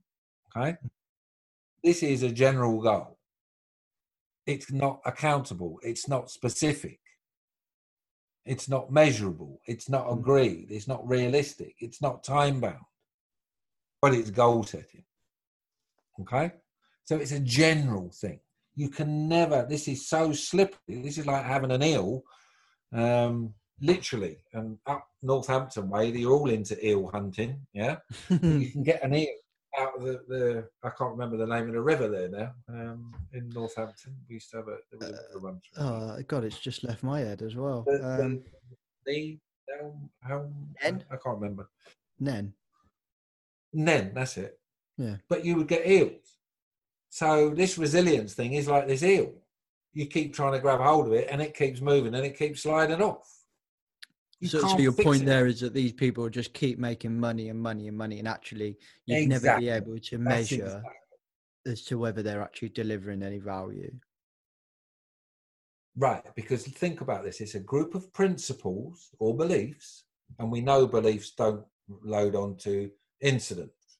We know that from the research.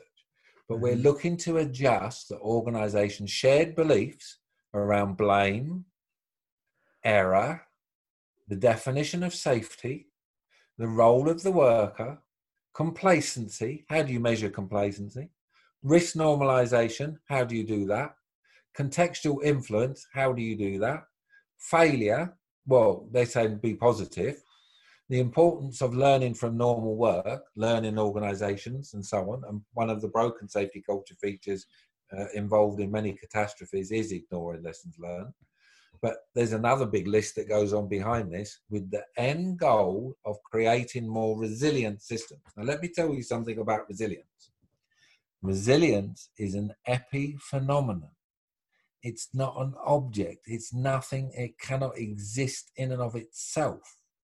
Resilience is a byproduct of a process in exactly the same way that safety is. So all that Safety 2 has done is replace the word safety with resilience. That's all it's done. But then it's exactly the same phenomena. Same argument then not be if we can't deliver value or measurable systems within resilience, but the resilience is the same as safety, then surely we can never deliver a measurable system within safety either. I'm just playing devil's advocate, but I would dispute that. I believe that you can, and I think lots of people have done it, and there's evidence to show that. And I would agree with you, but my point being that is who are we in this position to say then that we can't do that in resilience if resilience is quite a new phenomenon? Because there's 427 studies that show there's no impact and it's difficult to do. Just because something's difficult doesn't mean it's wrong. Again, I'm playing devil's advocate because I get what you're trying to say, and I appreciate what you're trying to say. What I'm saying is it comes back to where we started this whole conversation. There is no evidence. Yeah, okay. But there was no evidence of light bulb work until it worked. There's evidence for Safety 1 practices. There's evidence to show you install a safety management system, it works. You look at the global oil and gas industry and their accident statistics since Piper Alpha, and they've come tumbling down, absolutely tumbling down, because they've I don't deny that. I don't deny that whatsoever. Yeah. But so what? I suppose then, what is my question would be is what is it that breaks the fatality plateau that we were talking about earlier? I don't deny the previous evidence of safety one. I don't deny any of the stuff that we've seen that you've referenced, because I've read it, seen it the same as you, or probably nowhere near as in depth as you actually. But you know what I'm saying. But something is still not working, because we are still killing, like you say, 5,000 people on average every year in America, and 140 something average on in the UK. Let's be blunt, James. Let's be Yeah, very blunt. Let's. Some companies do not care about safety because it's cheaper to pay the actor, the widow, for the victim than it is to put in money to control safety. There's some. The construction industry has a problem because of its contracting arrangements. And in Britain, I understand it's got even worse, because now everybody's a contractor or a subcontractor or a subby of a subby of a subby of a subby of a subby. I would be inclined to agree with that, if I'm honest. It's an absolute mess. So it no longer employs people. It no longer does apprenticeships. It no longer cares particularly about the people that it takes on, because they're all contractors. So there are inherent structural problems within industries. I don't dispute any of that. There are some safety professionals who have a title that say they're a safety professional who have never been outside of a book in their entire life. There are other safety professionals. There are other safety professionals who've come up the hard way. They've worked on the tools. They can talk with the boys, but they don't necessarily know what they need to be doing. And then you've got a whole group in between who are trained, competent, qualified safety professionals who have never been taught how to target serious injuries and fatalities. They taught the law and how to get round or help companies negotiate the law. Then you've got another lot of safety professionals these days doing into health and the environment and mental health and know nothing about safety. The profession has splintered. It's grown too big for its own boots. It really, really, really is not sure of itself anymore. It's asking a few people to do far too much. But to get to the point, if you've got the tools and the techniques and the methods to reduce the fatalities, it basically comes down to observation, whether it's BBS or whether it's HOP or whatever it was, because you're looking for those behaviors that has the potential to maim and kill. That's what you're trying to stop. We're not talking about just holding a handrail. But having said that, out on the North Sea on one of the platforms I was at, they had 7 people falling down very steep steps from not holding the handrail, who in every single time could have broken their neck. So holding the handrail is actually can be a lifesaver. Yeah. Again, though, that comes back to that context piece, doesn't it? It's holding a handrail. It can be a solid state rule that you cannot break on an oil rig, and I think that would be reasonable and a practicable approach.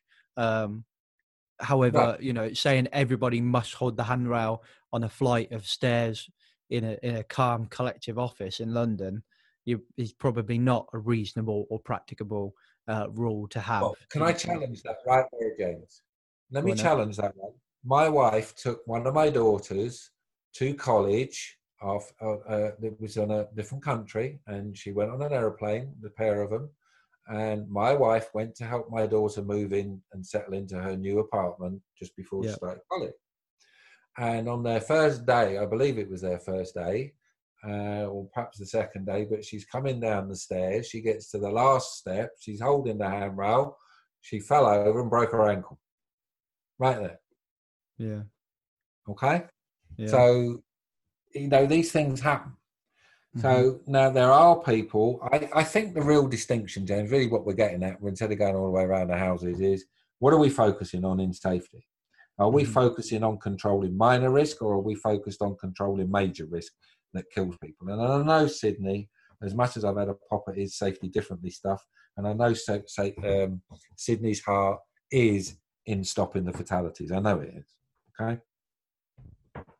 So what are we as a profession targeting? Yeah. Yeah. What are we targeting?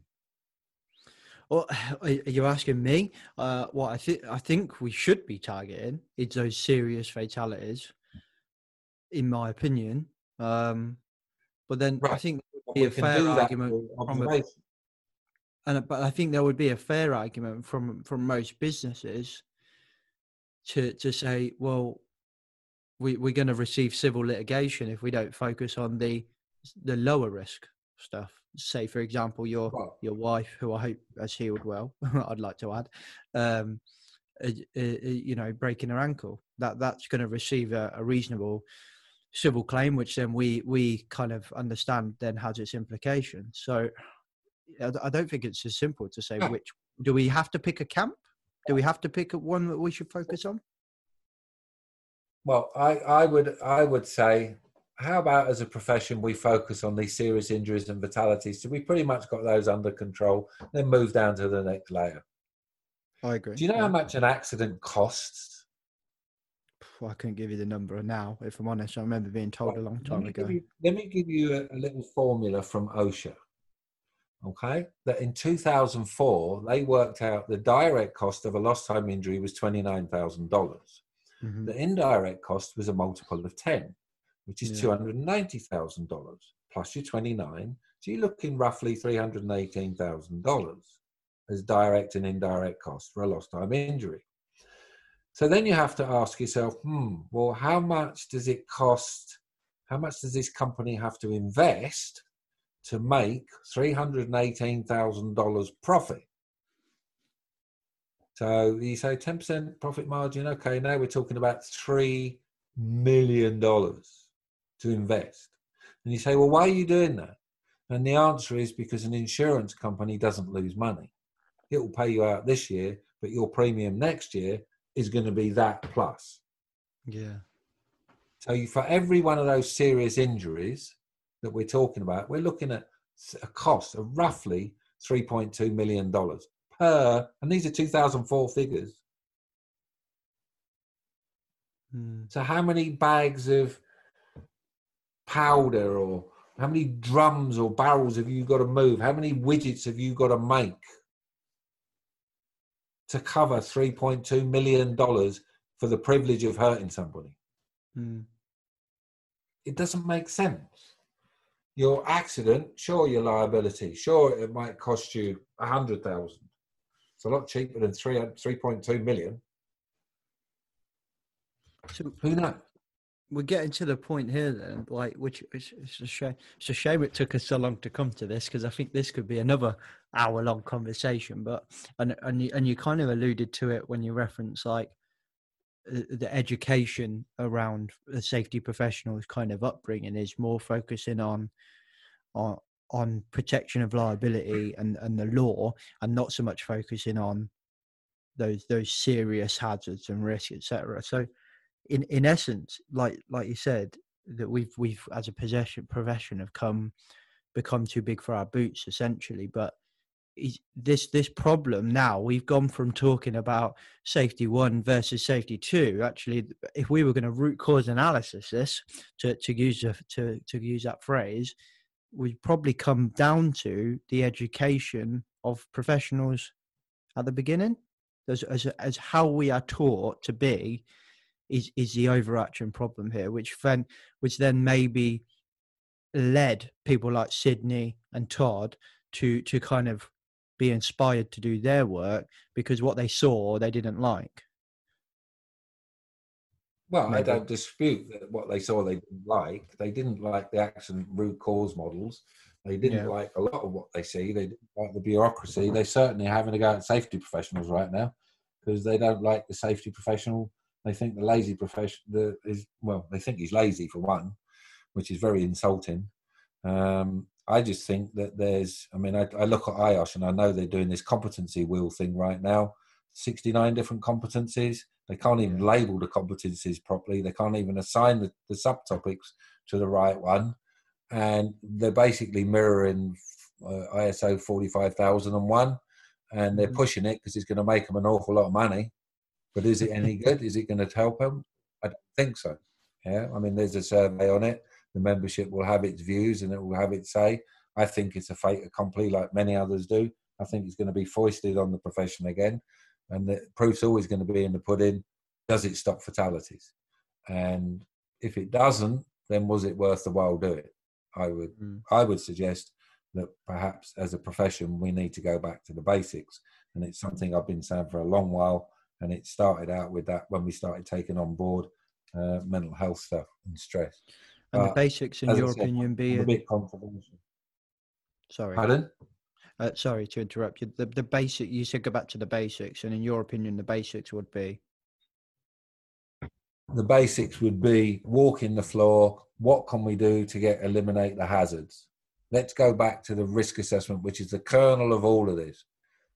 Risk assessment process is the kernel. It's what I grew up on in safety from 1992 onwards, was risk assessment. Yeah. Let's get it right. Let's get it done. Let's keep it simple. Let's not overcomplicate things. And yes, I understand about the health and safety myths. You can't have conkers at school because they're not safe. I mean, how stupid can you get? There's all of these things floating around, which really doesn't help. There's a couple of things you're saying, Dom, which you know what, absolutely massively resonate with me. That go back to the risk assessment, walking the floor. That's the things I've been saying for a while. But it's interesting that it's interesting because you say, like, what Sydney and that have said, where they think the safety profession are lazy, which is massively insulting. But it's only insulting to the people, I think, that are not lazy, and therefore it doesn't apply to them. But I would agree to a point that what I see, I'm disappointed in. I don't see a safety profession, that I'm proud to be part of, and that's part of the reason why we started this podcast, and why we call it what we call it. And that's where the perception of health and safety has come from. That health and safety gone mad attitude and perception that we have has come from, in my opinion, those lazy professionals. But what you're talking about is that walking the floor, going back to the basics of risk assessment. We've lost that. We don't do that anymore. And you're 100% right. I would agree on that point. Is a risk assessment, in my opinion, is an unbelievably amazing tool if we do it right in the workplace.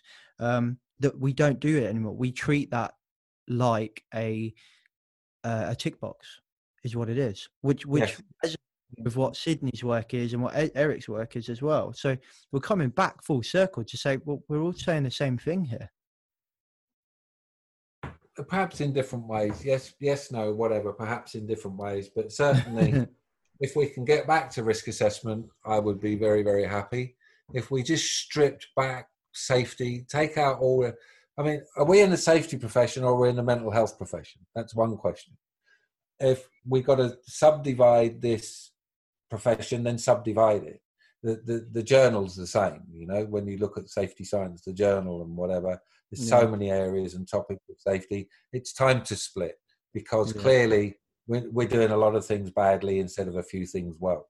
Yeah, I heard you say that on the Quantic. Then we're satisficing. Yeah, so we're satisficing. For me, if you want to get to an excellent, excelling safety culture, which I've helped people do or helped companies do, it's 3 ingredients that we need to concentrate on. And that's good safety leadership, of which a servant leadership style is the most effective and the most powerful.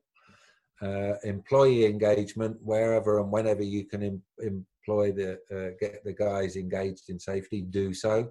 Try and deliberately create a safety partnership and run under the banner or the ethos of safe production is our number 1 priority. It's not safety or production, it's both together.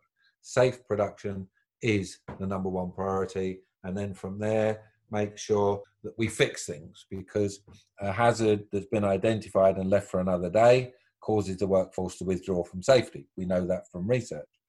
And then that way we can convince people we are genuinely serious. Look, here's an issue. This is what we've done. This is how we fixed it. Is it working for you?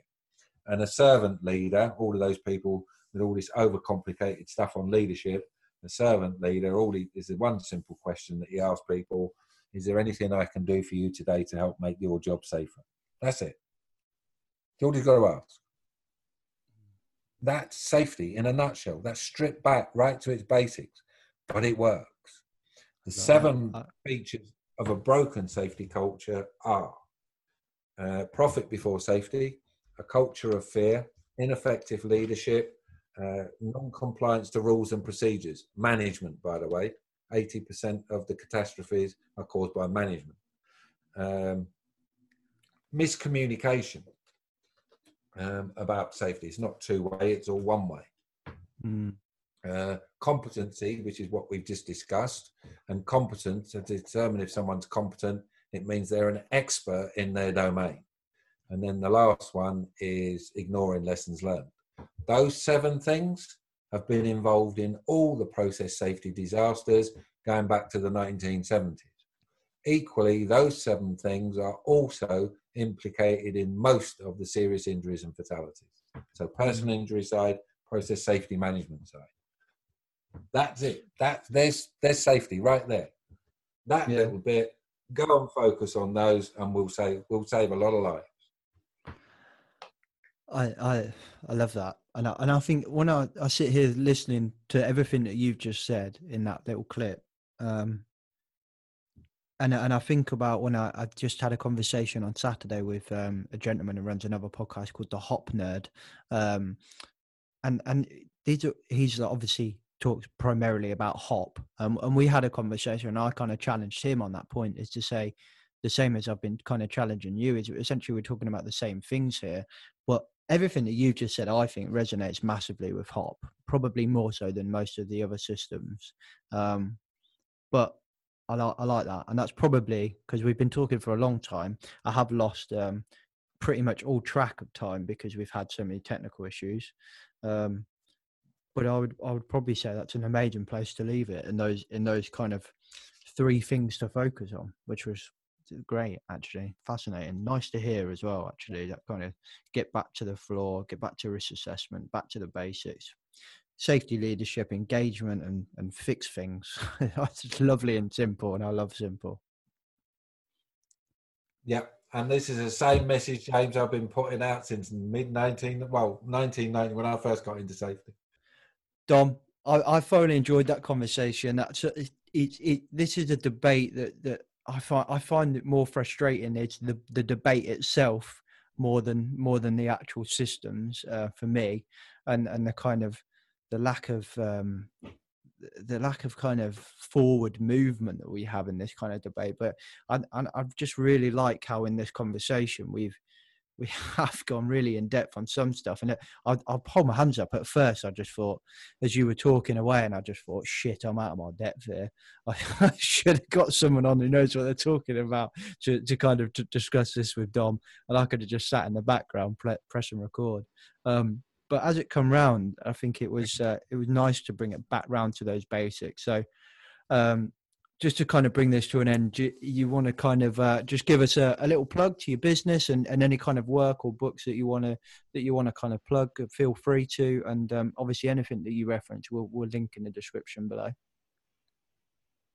Right. I mean, I guess if I want to plug anything, I would say that, and I was trying to get this through the other day, that peerleader.com incorporates HOP, incorporates BBS, incorporates safety culture, and incorporates SIFs in one package. And it's done so for 10 years. So we developed it originally with Shell, on a Shell project in Ireland. Yeah. It was a different way of doing BBS. And then with me being a safety researcher, I see stuff like the SIF man. I went, wow, oh, hang on, they've missed a trick. And what they didn't do, when you look at the SIF movement and where we've added value, is we added in the system and the cultural piece. And they look at precursors and exposure categories, but they don't go any further. And when we did it for a client, we says, well, what if we went down into the cultural attributes? We had potentially 400 different variables that the client was going to have to try and control. And we said, what if, can we simplify this? Can we go underneath and look at these system factors that are based on culture, which is the people factor, the psychological piece, which is the human error, the situation piece, which is the behaviour and the situation piece, which is kind of the leadership and the management stuff, and the systems, and then the physical environment. And we distilled it all down into 6 things. We presented it to the client, and they looked at me and they said, "You have just saved us tens of millions of dollars." Right there.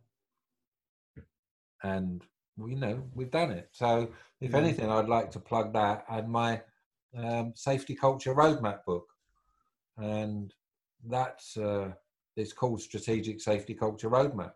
It's a great book. It gives those 7 things I was talking about, the broken safety culture features. That's what's in it. How to tackle them all, how to do a human error thing, how to analyze incidents from a human error perspective. So it was a great book. It's very simple. I don't think it's much more than 100 pages. Very simple, very straight. It's straight to the point, And it's a scaffolder's book. I got a book on BBS. Well, kind of. And I've got a book here on BBS, how to implement BBS worldwide. And I think we've still got 100 odd copies knocking around the office. So if you want to flog them for me, let me know. Yeah, right. We'll flog anything, mate. We will. Yeah. I'll link. Go on. It's this book. What was it? Behavioural Safety: A Framework for Success, 2009. Literally, we've got 100 copies. I'm an old man now, James. I'm kind of wending my way into the pastures because I want to write a novel. That's my goal before I snuff them. Before I pop my clogs, I want to write a novel. Okay. So for me, all of this is distractions now. And you got all them books you need to get rid of. Yeah, absolutely. Thank you very much, Dom, for coming on the podcast. Oh, thank you. Okay, people, did you like that conversation? I hope you enjoyed it. What did you think? Let us know on social media. Come hit us up on LinkedIn, Rebranded Safety, Facebook, Rebranded Safety, Twitter, because it's special, is Rebranded Safety, because Twitter. Come follow us on Instagram as well. There's not much on there yet. It's brand new. So we're trying to spread our social media scope, so to speak. So come and hit us up on all those social medias, and just come and have a chat with me on LinkedIn if you want. James McPherson. I'm always up for connecting and chinwagging, as you can tell. Otherwise, don't forget to check out next week's episode, where I reflect on my conversation with Mr. Cooper. It's a good one. I'm not going to lie. It's a good reflection. There's a lot to talk about.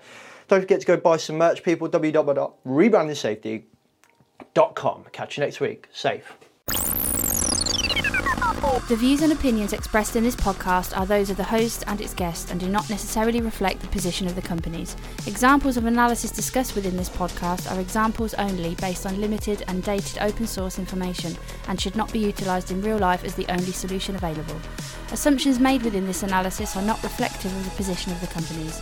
No part of this podcast may be reproduced, stored or transmitted in any form or by any means, mechanical, electronic or otherwise, without prior written permission from James McPherson. We interrupt this broadcast to bring you a shameless sponsorship clip. In all seriousness, guys, we partnered up with DRM Group. David McLean's been on the podcast time and time again. We absolutely support his message, and he's got a brand new online course to help you. I'm going to let him tell you all about it now. The brain can be trained to think and behave differently, to think in more positive and optimistic ways. And there are steps that you can take to train your brain to feel good for good. And we call this lasting positive change. Through our 16-day program, which includes daily videos and action sheets, taking you no longer than 15 minutes to complete a day, you will learn how to move away from thoughts of anger, hopelessness and frustration to a place of mental well-being and positivity. Okay guys, so if you're interested, you can click the link below and get a discount, special Rebranded Safety discount. Full disclosure, we get a little bit kickback from that. So at the same time as improving your mental health, you can support your favourite health and safety podcast and YouTube channel. I'll let you get back into the content.